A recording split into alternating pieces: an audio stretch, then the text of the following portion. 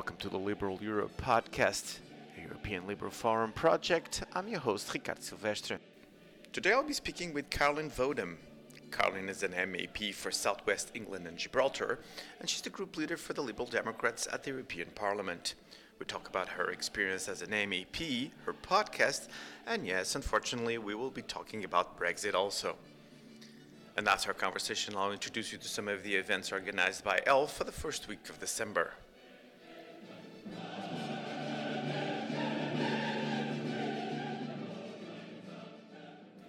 I'm here with Caroline Vodem. Caroline, thank you so much for coming to the podcast. Thank you for having me. Oh, it's a privilege to have you here, and we're going to dive right into it. And that is, I'm going to ask you, please, to tell us a little bit about yourself to our listeners.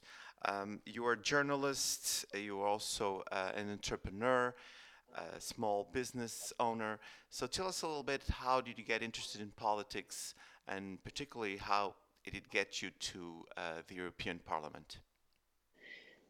Well, I guess I've always had an interest in politics because I grew up in quite a political household.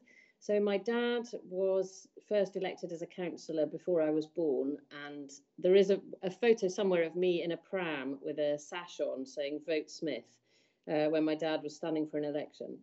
And as a teenager, he stood 3 times for Parliament for the Social Democratic Party. He left the Labour Party and joined the SDP and helped form that in Scotland, which later became the Liberal Democrats. So my house was sort of constantly full of people who were coming in doing strange things like bundling leaflets and starting off canvassing sessions. And, I never really paid it much attention as a teenager. But, it was around me, and we always had very political discussions. We talked a lot about politics. My mum was involved as well. And then I became a journalist. I worked for Reuters for a long time. So I spent a lot of time interviewing politicians, and a lot of my work was based in and around the Balkans during the fall of Yugoslavia and post-war. So I was very involved with that story. And then I was involved in a couple of charities. So one was a campaigning charity for, a sort of support group and a campaigning charity for young widowed people. And I ran that for a couple of years. And I was also involved in working for a charity that worked with prisoners. So that was sort of more political with a small p, I suppose. And then I was, as you say, I was running my own business. And through my business, I was talking to people all day, every day about the stuff that goes on in people's lives, the troubles they were having getting health care for their elderly relatives, or social care, or mental health treatment, or people who'd worked in education who were watching the sort of decline of our schools. So that was all around me. And then we had the referendum, and I woke up the morning after the referendum and just realised that I hadn't really got stuck in and should have been out campaigning for a Remain result, and had been totally consumed with running my business. And I joined the party the morning after the referendum and decided that actually you can't just sit there. We all use this phrase, but you can't just sit there shouting at the television. If you want to see something happen, you have to just stand up and do it. And I felt like I had qualities and skills that I could bring to the table. I speak several languages. I've lived in Europe. I was passionate about the European issue. And so that's really what got me involved, was the Brexit referendum. And I didn't really expect that 3 years later I would be sitting in the European Parliament. It's quite incredible and a huge privilege. Well, it's a good thing that you are. And then I did notice in one of the conversations you have on your podcast, and we will be talking about that later here in our conversation, that kind of field work, you do love it now. You do love to go and talk to people and canvasses and go door to door. Yeah, I do really enjoy it. And I think probably I've always been quite nosy. I mean, I think you have to be quite nosy to want to be a journalist. I've always really enjoyed asking people questions and finding out about people and their stories and their lives. And, you can walk down someone's front path and knock on the door and think absolutely what this person's going to be like, from the way they've done their garden and the car that's parked in the drive. And you quite often get really surprising results, and people behind their doors are not what you expect. So that's quite fun, and I enjoy that. And it's very rare that we get people who are rude. People are sort of nervous about door knocking, but actually the British are terribly polite, and when you knock on their doors, they're normally quite polite. The other thing that I would like to go back to something that you just said a minute ago, and that is the fact that you did experience Europe very closely. You worked in 6 European countries. You speak several languages. You already mentioned that, and you describe yourself as in deep love with the European project.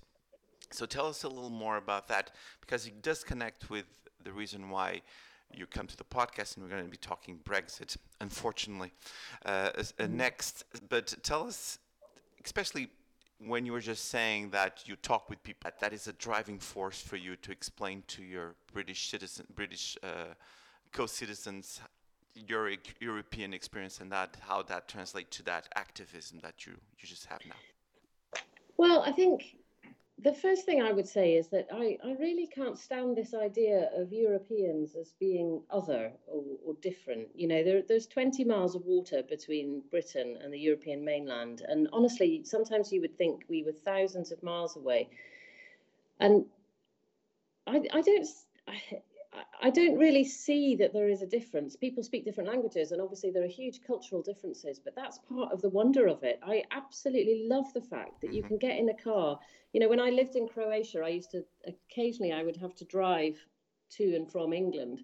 It's quite a long drive, but the fact that you can just get in a car and cross several borders, and you're in Italy, and then you're in Austria, or you're in Germany, you're in Holland, it's just so amazing. And that you don't have to go very far to experience all these different food, different language, different culture, different art, different music. And I think that we are richer because of that. And I think that there's a terrible attitude among some people in the UK that we don't need that, and we can, it's not part of our world, and that we should just sort of batten down the hatches and be this little island on its own. And I can only see Europe as something that enriches us in so many ways. And also there's the peace project idea behind it. So, I think we have a slightly different attitude to that maybe than people on the European mainland. I think it's phenomenal to see people in the Parliament talk about the war and talk about it in a context of something that happened in the past and that they won't let happen again. And the fact that we sit there in Strasbourg, which was so near the front line, and it's real for people. There are people sitting in that Parliament whose relatives, not very far back, were on the German side of the war, and people whose relatives were perhaps in France or and I think that the fact that we've achieved that is phenomenal, and it's we shouldn't throw it away. It's too serious and it's too important. We're not going to be talking about Brexit per se, but it will be a shadow during our conversation. But for you, working in Strasbourg, working in Brussels, you're in the Committee for Transport and Tourism, also for Environment, Public Health and Food Safety. How does this thing work? And very recently, you also had a petition regarding the Commissioner for the United Kingdom. So how does this affect your daily work? All these concerns, all these delays, all this unknown election now? Yeah, it has been quite hard for us. I was elected with 15 colleagues. We're a fantastic bunch of people, quite diverse, but, really great bunch of people. And we really want to get stuck in and be part of this. And I noticed that my colleagues from other European countries on the Environment Committee, for example, are really beginning to get to grips quite seriously with the work and understand the issues. And that's what they're focused on. Whereas for us, it has been different because we constantly have one eye looking back at what's happening in the UK. We are supporting our candidates in the election now. So we came here for a month or two, and then we had some time off in August. And my European colleagues, most of them, went and had some rest and, had a bit of a holiday, spent some time with their family. So we came home in August and were campaigning really, really hard on the Brexit issue because we were facing an extension. Then we got the extension. Now we're fighting a general election. So it's really distracting. And obviously, personally for us, we can't find anywhere to live because we don't know if we're going to stay here. So we're still, I'm lucky. I actually have a friend in Brussels who I stay with, but a lot of my colleagues are in different hotels every week. There's no sort of permanence. None of us have got much stuff in our office because we don't know whether it's worth putting pictures up or, it's all that kind of thing. It's temporary and it's distracting, and we would really just like to be able to get on with the job and just be MEPs, because it's a fantastic job and it's an important job, and I feel that we really should be here and we should be fully contributing to the life and the work of this place. Yes, and you were just mentioning that there's a lot of work to be done and that there's your colleagues from other countries on the committees. How is that interaction going on? What are those people telling you? Can you tell us a little bit about that? Well, we work very closely with our colleagues from Renew Europe, and Yes. they love us and they don't want us to leave. And in fact, several of them are coming over to England to help with the election and getting their fellow countrymen and women back in England to get involved. So there's a huge amount of support, which is really encouraging. And they, there are obviously other MEPs in other groups who are perhaps less concerned, although I don't spend much time talking to people in ID. I know that the Socialists and Democrats and the Greens feel very much the same. I mean, the UK has been a part of this for so long that people say to me, it will just be really, really strange if you go and you're not here anymore. I think particularly maybe for the Scandinavian countries and some of the smaller countries, there's always been a bit of an affinity with them and the UK. So, there's a nervousness about a Franco-German alliance if the UK isn't there as a kind of third party, balancing it out. Interesting. Well, I do see a lot of the European Parliament debates, and I do notice some hostility, and a deserved one, to the MEPs from the Brexit party. And I think for what I see, it's mostly across the board, but that's just an impression for someone that is outside that system. Getting to the general election, exactly. We have one coming up on the 12th of December.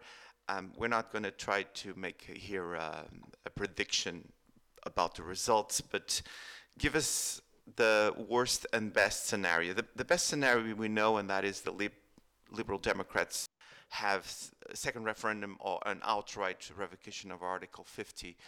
But what do you expect could be the less positive scenario? Well, obviously, the best scenario for us would be a Lib Dem majority.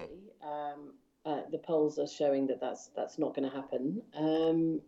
The worst scenario for us would be that Johnson gets a solid majority and can make sure that Brexit happens within 6 weeks of becoming Prime Minister. We'll be out by the end of January if Johnson has a majority. I don't think there's any question about that now. What I'm hoping for is a hung parliament where nobody has a majority, but we have a solid majority of Remain-leaning MPs in the House of Commons. I know that for a lot of people, that's not an ideal scenario because it means there's more, there isn't clarity, there's more kind of, not confusion, but more discussion, more delay, more sort of working out which way we go. But there is a potential in that scenario that we do move towards a second referendum if our European partners will give us long enough to do that. And I do honestly believe that if we had a second referendum, Brexit would be rejected. And that's why the Conservatives are so desperate not to have a second referendum. So this is really the last roll of the dice. And what we're seeing on the ground is that there's a lot of resistance between Liberal Democrat and Labour voters to vote for each other in seats where we might be able to prevent a Tory getting the seat. Yes. Because, you know, we stand for very different things and we have very different views on Brexit particularly, but also on lots of other things. And it is really hard to suddenly say, you know, that you're expected to vote for a party where you just don't share their values. But I believe very strongly that this is a once in a lifetime election. You know, this is a really unusual election. And if Johnson gets a majority on December the 12th, we're out and that's it. And that changes Britain for decades, if not forever. You know, the direction of our country changes radically.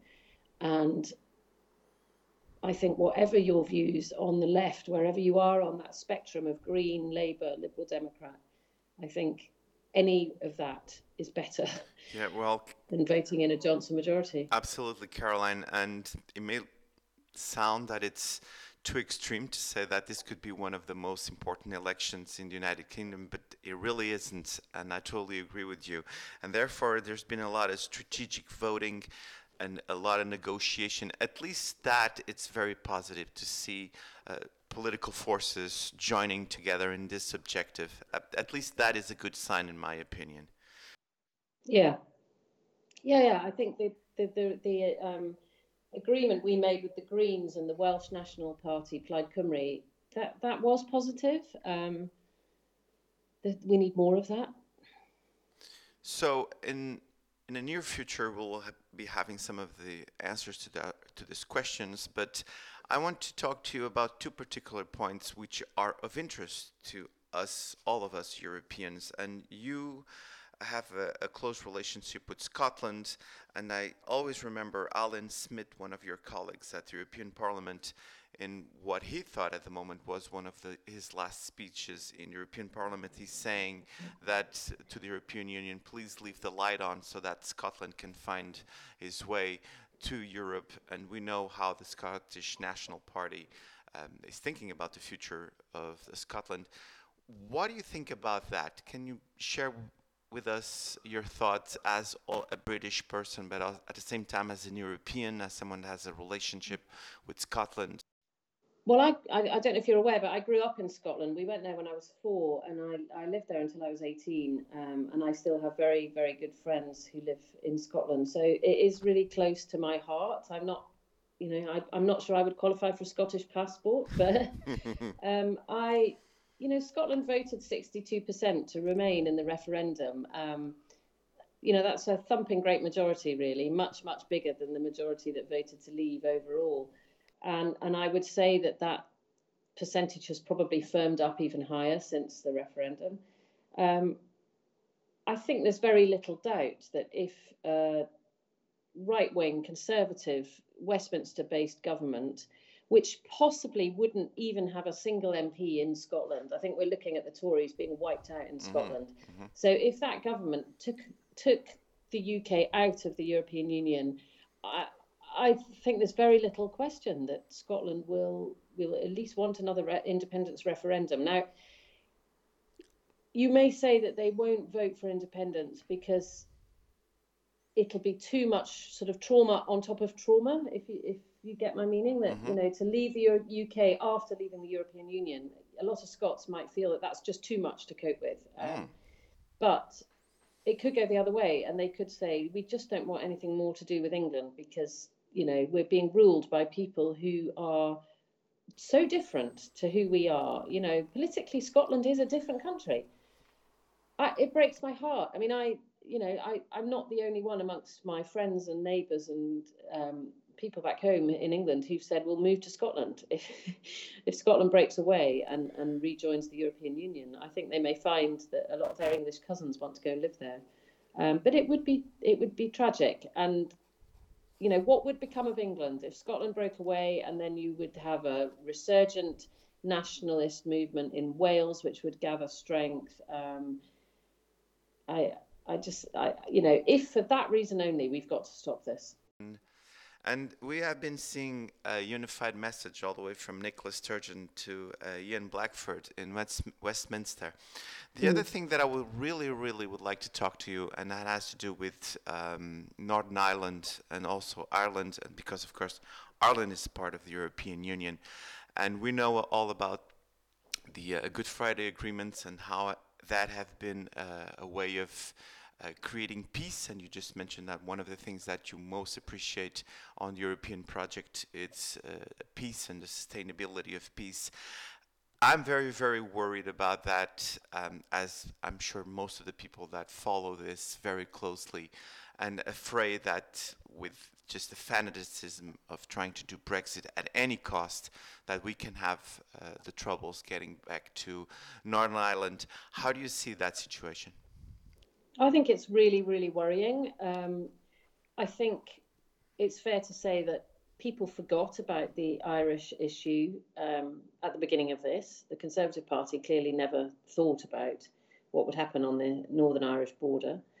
This is not a normal border, and I think maybe sometimes people wonder why so much fuss is made about it. But I did a spell in Ireland as a journalist, and I remember driving back and forth through that border quite a long time ago now, with huge military infrastructure at the border, men with guns, cameras, the works. It was really intimidating. And, those people do not want to go back to that. And I think any kind of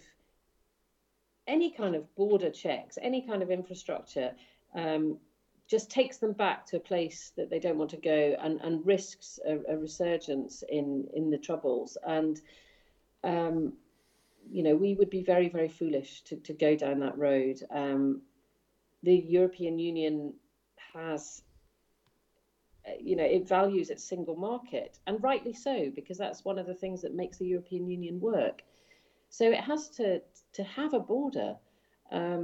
So I think potentially, sort of following on from the Scottish question, one of the things that you could be looking at over time, it would take a long time, but already you're hearing talk about Irish reunification, which was not on the cards 3 years ago. Nobody would have thought about Irish reunification, but now it is actually something that it's a phrase you hear spoken about quite normally, as if we're just at the start of a process, and that's the logical conclusion.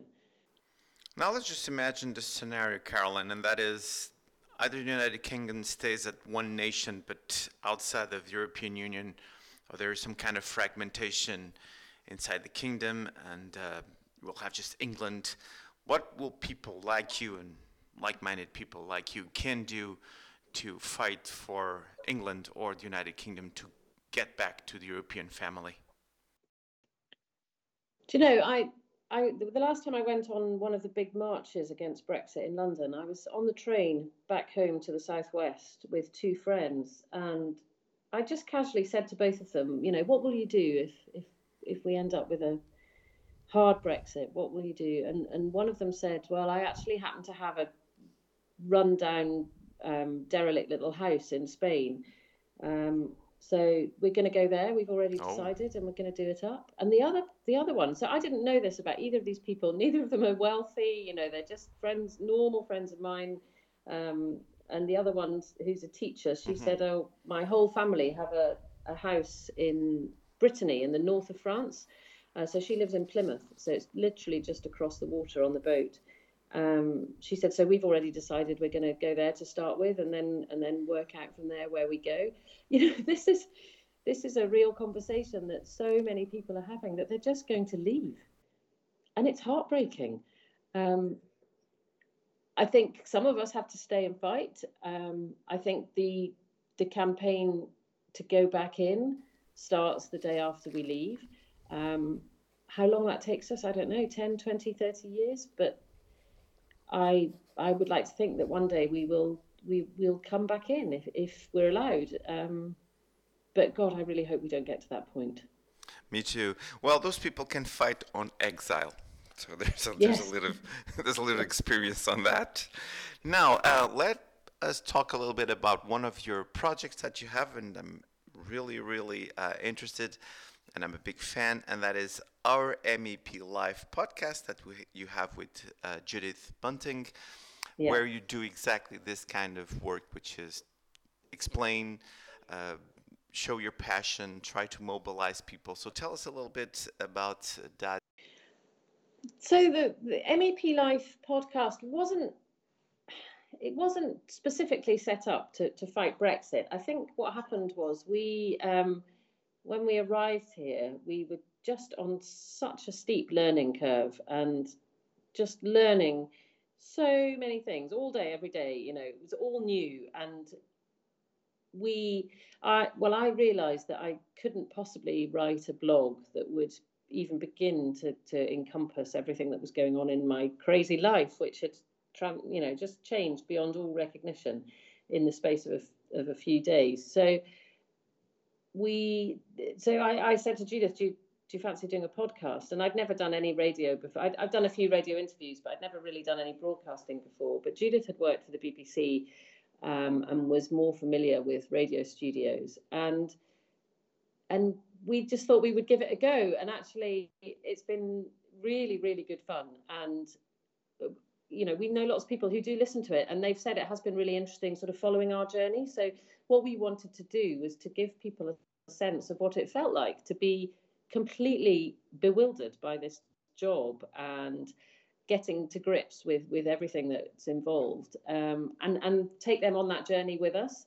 And I think we've done that. I mean, I noticed that now we talk more about some, you know, serious issues and, you know, what the work we're actually doing. Whereas at the beginning, I think it was more sort of observational about finding our way. And, you know, the traveling thing is a huge part of our lives now. I spend 16 to 18 hours a week now on trains getting to and from work. You know, that's just weird. Nobody does that, you know. So all of that, just we wanted to just somehow have a vehicle for explaining and telling people. And in fact, I have a sister who lives in New Zealand who I don't speak to very often because of the time difference and, you know, because I'm really busy at the moment. But she listens to my podcast every week, and I get these messages from her saying, "Oh, it sounds like you've had a really interesting week." So that's quite funny. You know, even my nearest and dearest are finding out about my life through our MEP Life.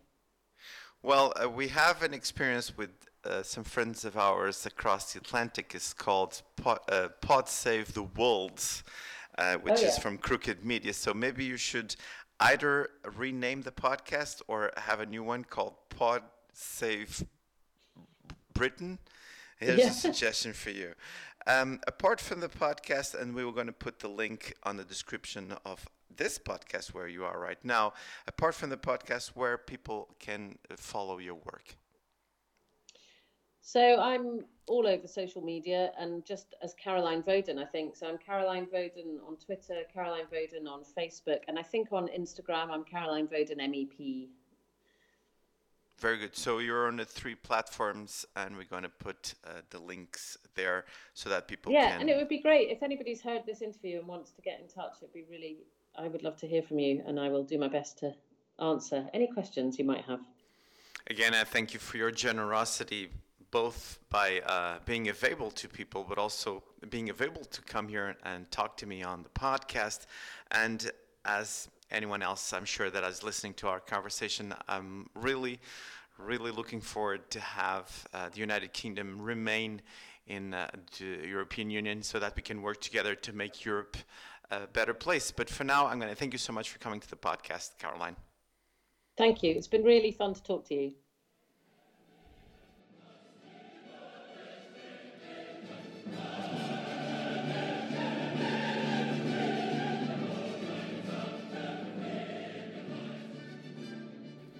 I'm back, and before we go to this week's ELF events, I would like to tell you that we are now also on Apple Podcasts and on Stitcher.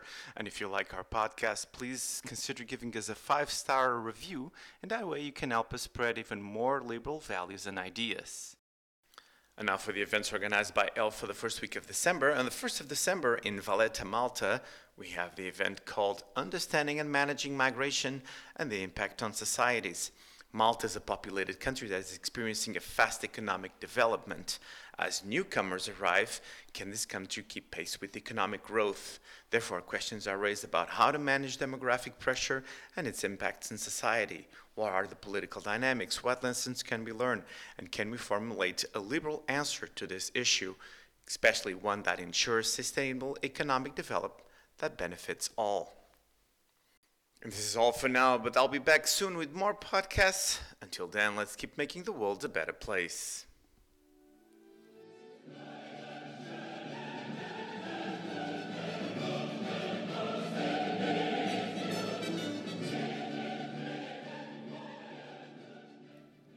The Liberal Europe podcast. It's organized by the European Liberal Forum with the support of Movimento Liberal Social in Portugal.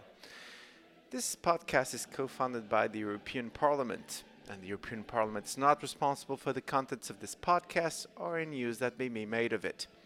The views expressed on this podcast do not necessarily reflect those of the European Parliament and or the European Liberal Forum.